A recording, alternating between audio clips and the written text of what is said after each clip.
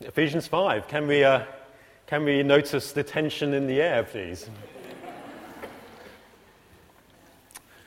Can I just plug a good book before I begin the sermon? It's called Married for God, Making Your Marriage the Best It Can Be, by Christopher Ash, who not only is an old vicar of mine, but is also an extremely good chap and runs the Cornhill training course in London, and is an excellent readable book on the sort of themes that we're covering today. Philip probably hasn't got it on the bookstore, but he can get it.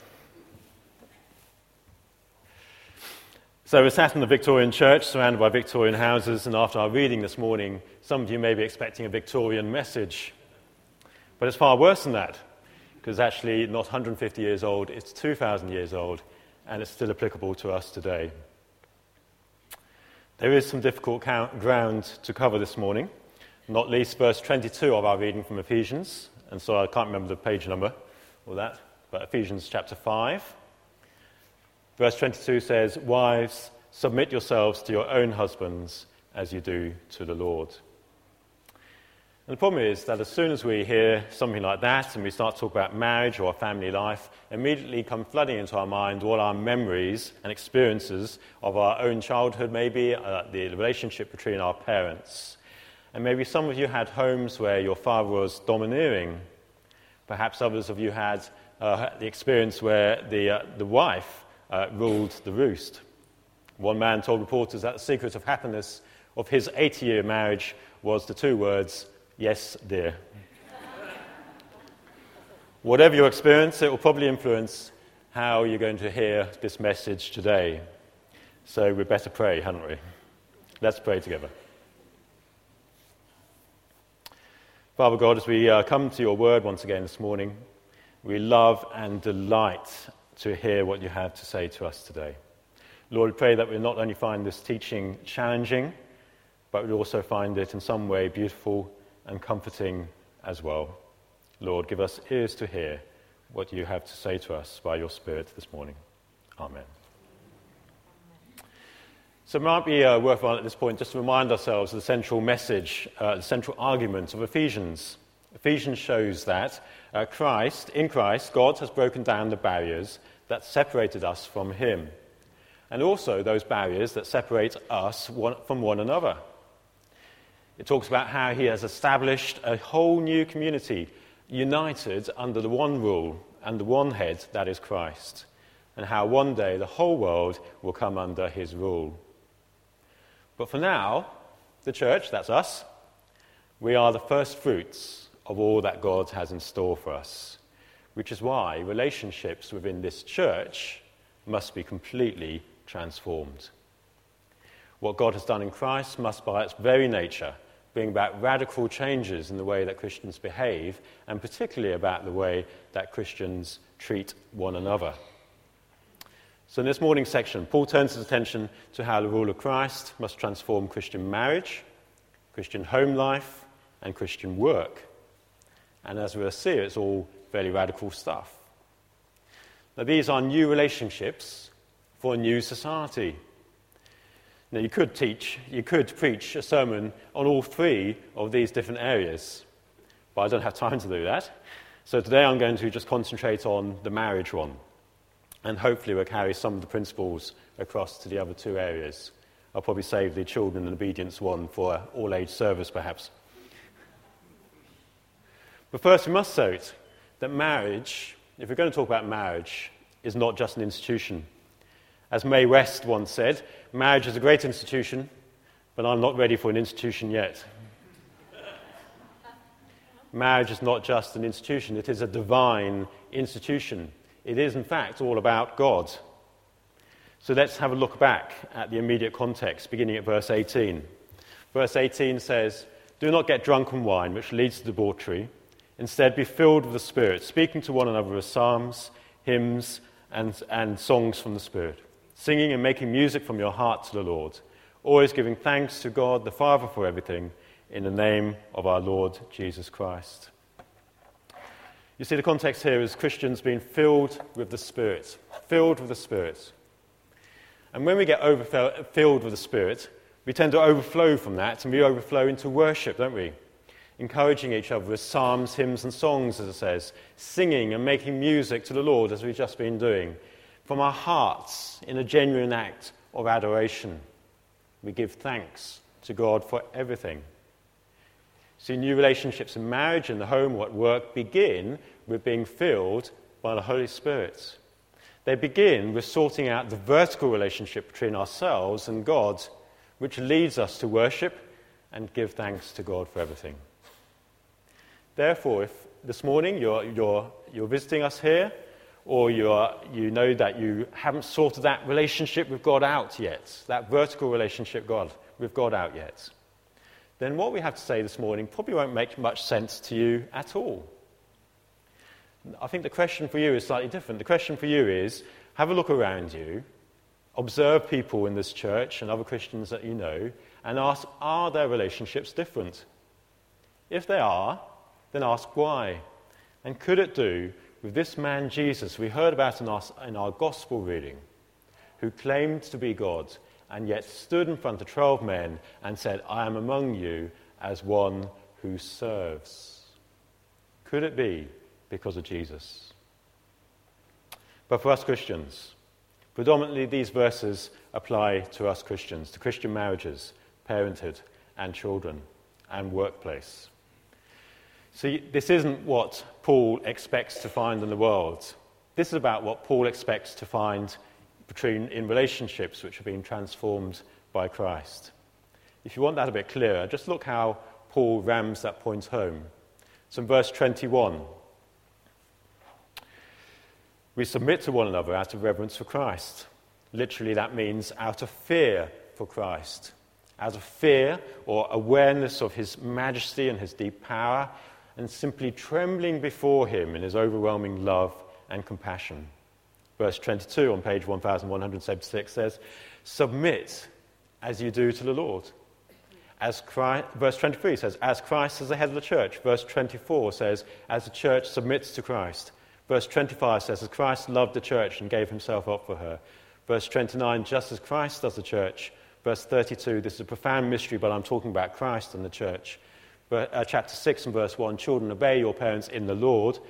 Chapter 6:4, bring your children up in the training and instruction of the Lord. 6:5, slaves, obey your masters just as you would obey Christ. Verse 6, doing the will of God from your heart. Verse 7, as if you were serving the Lord, not people. Verse 8, the Lord will reward each one for whatever the good they do. Verse 9, masters and slaves are responsible to the same master in heaven. So what we clearly have here, what we have to do and consider this morning, is we have to lay aside all our human issues about authority, about who is the greatest. The disciples in our gospel reading were arguing, weren't they, about who is the greatest. We need to lay all that aside about who wears the trousers, who is better, more qualified, more capable, or brighter than another. Because at the heart of the issue for Christians here is, are we taking our relationship with the Lord seriously? You see, if you're a Christian here this morning, we have to ask ourselves, are we sitting over God's word in judgment with our secular attitudes and values? Or are we sitting under God's word, allowing it to fashion our lives and relationships in such a way that it is truly radical and flows out of this being filled by the Holy Spirit and our worship of God? Now, at this point, it might be helpful to say that nothing here speaks against the equality of men and women. We were created equal, both being made in the image of God. In Christ, there is no male or female, no slave or free. We are all one in Christ Jesus. But that doesn't mean that men and women were created the same. In the garden, Adam wasn't just lonely. He'd just been given a job to do, to care for the garden. And what he needed was a helper. So I guess we have to be pretty thankful to God, really, that when God created a helper for Adam, he didn't create Alan Titchmarsh. Just imagine that. I mean, they were naked and they weren't ashamed. Just doesn't bear thinking about. But no, when God created a helper for Adam, it says God made a woman from the rib, which leads to Adam's thankful cry, "This is now bone of my bones and flesh of my flesh, for she was taken out of man." And the narrator proceeds, "For this reason a man will leave his father and mother and be united to his wife and will become one flesh." Now, I'm not sure that Alan Titchmarsh would have had the same effect on Adam. He probably would have said, instead of "this is my now bone of my bones and flesh of my flesh," he probably would have said, "Here's a spade, take a start on the nettles." But that difference between men and women is what complements man and makes him complete. We are equal, but we're also complementary. Just like, in fact, the relationship between Jesus and his Father, both are fully God. There's absolute equality between them. And yet, as we read in the New Testament, we find that Jesus submitted to his Father. He spoke of being sent by the Father, and he is commanded by the Father. And in the Garden of Gethsemane, he cried, he said, "Not my will, but yours." So within in Godhead, the Trinity itself, we find equality and submission side by side, and equality of status and yet a difference side by side. Which means, in effect, that submission does not imply any loss of worth or value. When Jesus said to his disciples, "I am here among you as a servant," he didn't lose any of his value. When he washed their feet, he didn't lose any of his divinity, did he? Peter thought that perhaps he did, but Jesus rebuked him quite severely. All of this means that marriage is a relationship which is based on some fairly fundamental principles of creation and the nature of God himself. Marriage is established in the Bible as a pattern for all cultures and all ages. A man will leave his father and his mother and be united to his wife, and they will become one flesh. But no one ever said it was going to be easy. And many of you here may be living with some great pain from your marriages because things have not gone right. And the whole of this passage is such a finely balanced theological argument from Paul that it can so easily tip one way or another with disastrous consequences. And I think Sylvia and I would be the first to say that we don't get this right all the time. I left the house this morning leaving a crying child in my right arms as I came here.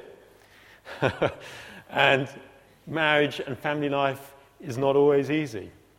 And as a father, I've been known to exasperate my children on more than one occasion in more than one way. But that doesn't mean that we give up.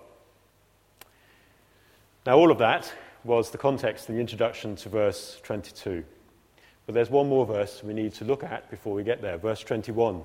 Verse 21 says, "Submit to one another out of reverence for Christ." On its own, this verse brings to mind two Christians trying to walk through a door. After you. No, after you. No, after you. Or a situation in Christian gathering where you have a large piece of cake and it gets down to the last slice, and nobody wants to be the one who takes the last slice. So they cut it in half, thinking, well, I'll have that half and somebody else can have the next half. Then somebody else comes along and does the same thing. They cut it in half and thinking somebody else can have the other half. And then somebody else does the same thing. And so what you end up is this sort of pathetic little sliver of cake left on the plate that nobody wants to take because they don't want to be the last person to finish the cake. Unless it's me, I'll just come along and finish it. But in this context, this verse, I don't think, can mean that we should all submit to one another all of the time. Firstly, because the word submit literally means to put under order or to put under structure. You see, mutual submission in that context just doesn't make sense. What kind of order is it if nobody accepts the responsibility of either being over or, for that matter, of being under? It would remain a disorder, a world without structure. Secondly, rather than mutual submission, I think the meaning is probably similar to Paul's language in Galatians 6 and verse 2, where Paul says, carry each other's burdens. See, there, I don't think he means that we all swap each other's burdens and we each carry somebody else's burden. I think it just means that the people who can carry a burden carry the burdens, and the people who can't carry the burdens get them carried by somebody else. In the same way, if we need to submit to somebody, we need to do that out of reverence for Christ when it's appropriate to be submitting. And thirdly, if you just ignore that unhelpful heading in the NIV here, wives and husbands, verse 21 is actually really tightly linked to verse 22. It doesn't stand in a little paragraph on its own as it does in our Bibles. Paul didn't even pause so much as to write the verb submit into verse 22. The meaning of verse 22 and that verb there, submit, is completely missing in the original language. But they take the meaning of submit from verse 21, just taking it from the context of verse 21.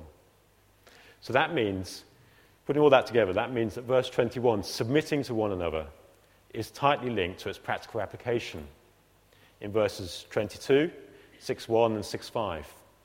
So how do we submit to each other, to one another? Well, in the case of wives, by submitting to your own husbands as you do to the Lord. In the case of children, by obeying your parents in the Lord. In the case of slaves, by obeying your earthly masters as you would obey Christ. And it's all a very tightly linked argument. Now, does this matter? Well, it matters in the sense that some people see verse 21 as a kind of let-out clause. But surely it's just mutual submission. We've all got to submit to each other all of the time, or at least most of the time. We need to get along well and submit when we need to, and everything's going to be fine. Paul is a child of his age, and his culture, he just reflects his culture in verses 22 through to chapter 6, verse 5. I think if Paul saw submission as only an important principle so that his pagan neighbours weren't upset, he probably wouldn't have gone on about it for another 11 verses. Not just here, but also in Colossians, where there's a sort of a parallel passage in Colossians 3. He could have just ended after verse 21 and simply added, wives, you'd better submit to your husbands because we want the pagans to think well of Christianity. But instead of doing that, he ties it all into this very tight theological argument and reaffirms the headship of the man. The problem is that immediately here we start to think about the domineering husband and the stereotype of the quiet, mousy wife, just putting the meal on the table. Or perhaps you think about the other side, the manipulative wife, who says, I'll obey him just as soon as he believes that what I'm telling him are actually his own ideas. You see, neither of those is submission as Paul imagines it to be in the Lord. It doesn't mean this kind of arbitrary capitulation to the husband's will, whatever he asks. It is not the husband who is Lord here in verse 22, it is Christ who is Lord. It's not a charter for a Christian man to treat his wife like a doormat. And we'll see that more in a minute. But nor does it encourage the other side, that side of subversive manipulation of the husband's will. Because Christian submission is a voluntary thing. It is as voluntary as our own submission to Christ as our Lord and Saviour. We don't submit to Christ saving us because we have to, do we? We allow ourselves to be saved because we want to. He doesn't make himself Lord over us. We submit to him as Lord because we realise there's no other way of knowing God. And in so doing, we don't give up any of our dignity. In fact, we gain dignity by doing that. But we do lose some of our autonomy. Our lives are not our own. Such submission is not weak. It's the same submission that says, with Christ in Gethsemane, not to do my will, but to do yours, Father. Nor is such submission piecemeal.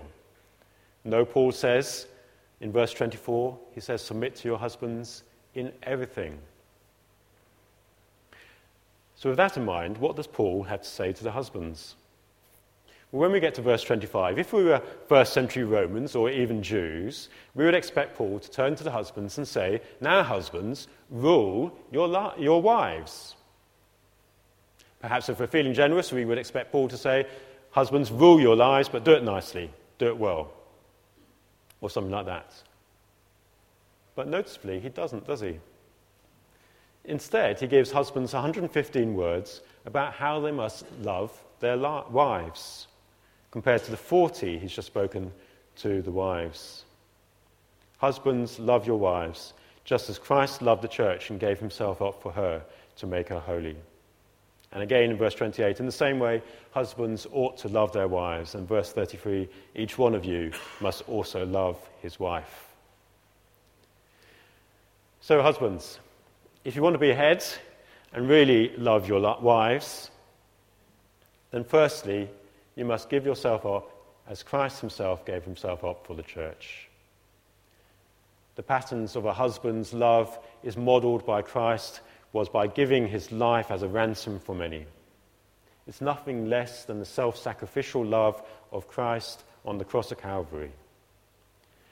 Comparing Christian marriage to a pagan marriage where the husband did rule over the wife and the wives responded with unwilling servitude, C.S. Lewis writes, "The sternest feminist need not grudge my sex the crown offered to it, even the pagan or the Christian mystery. For the one, the pagan, is of paper, and the other, the Christian, is of thorns." You know, some husbands promise before marriage that they'd lay down their lives for their wives. After marriage, they refuse to lay down their newspapers so that she can talk.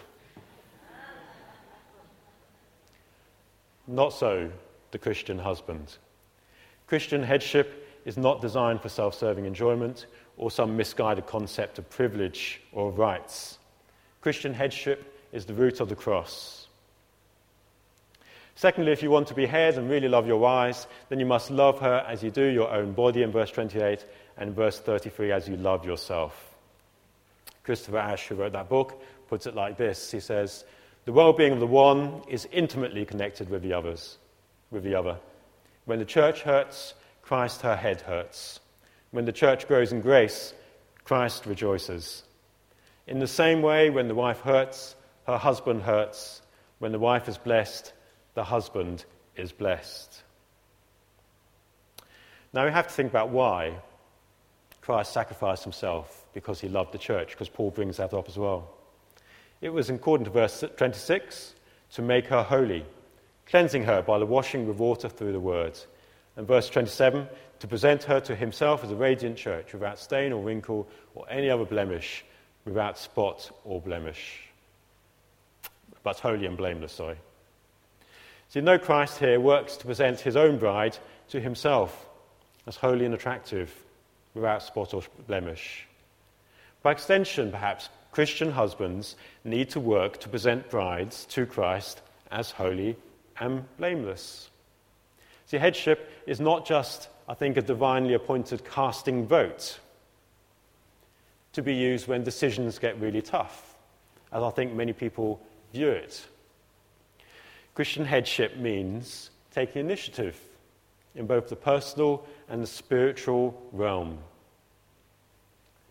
I don't know about you, but I find that really quite scary. Men, what does that mean for our own spiritual lives? At a time when many of our wives seem to be far more disciplined about Bible study and prayer and Christian service than ourselves. Are we unwittingly allowing a role reversal to take place? Are we unwittingly abdicating our special responsibility to be involved and to enable our wives to grow spiritually and in maturity? You see, this teaching about male headship has probably many dangers, but at least 4. Husbands who become tyrannical and seek their own pleasure. Wives who become bossy and refuse to submit. The wives we talked about already who become doormats, forgetting that they are made equal in God's eyes. But perhaps, as C.S. Lewis suggests, the real danger is not that husbands may grasp their crown of thorns too eagerly, but that they will allow or even compel their wives to usurp it. In other words, husbands who abdicate their responsibilities, husbands who abdicate their crown of thorns. Now, some of you may be thinking, well, I'm married to a non-Christian. How does this apply to me? And I think it is more difficult because there's not that same theological balance which has been so carefully constructed here by Paul.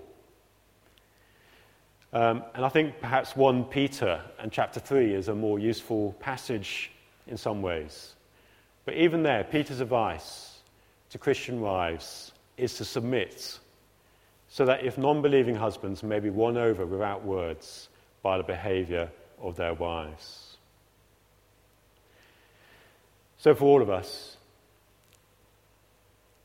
it is so easy to get marriage wrong.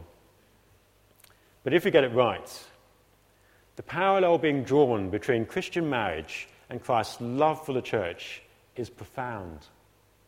As somebody once wrote, the very best things about marriage, the greatest intimacy, the strongest mutual understanding, the deepest love that a husband and wife ever felt for each other, all of this just gives a tiny, tiny, tiny glimpse of the intimacy and understanding and love that Christ has for his people, which will stretch into all eternity. Let's pray.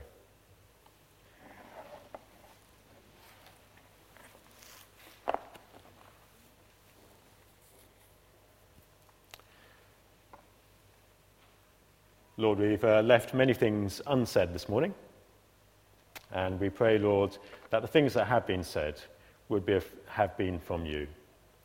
We pray, Lord, that we would learn to get things right in our marriages and also in our other relationships, whether that's with parents, with children, with work colleagues, our bosses or our subordinates, that we may begin to apply some of these principles in our lives. Change us, Lord, I pray. In the name of Christ. Amen.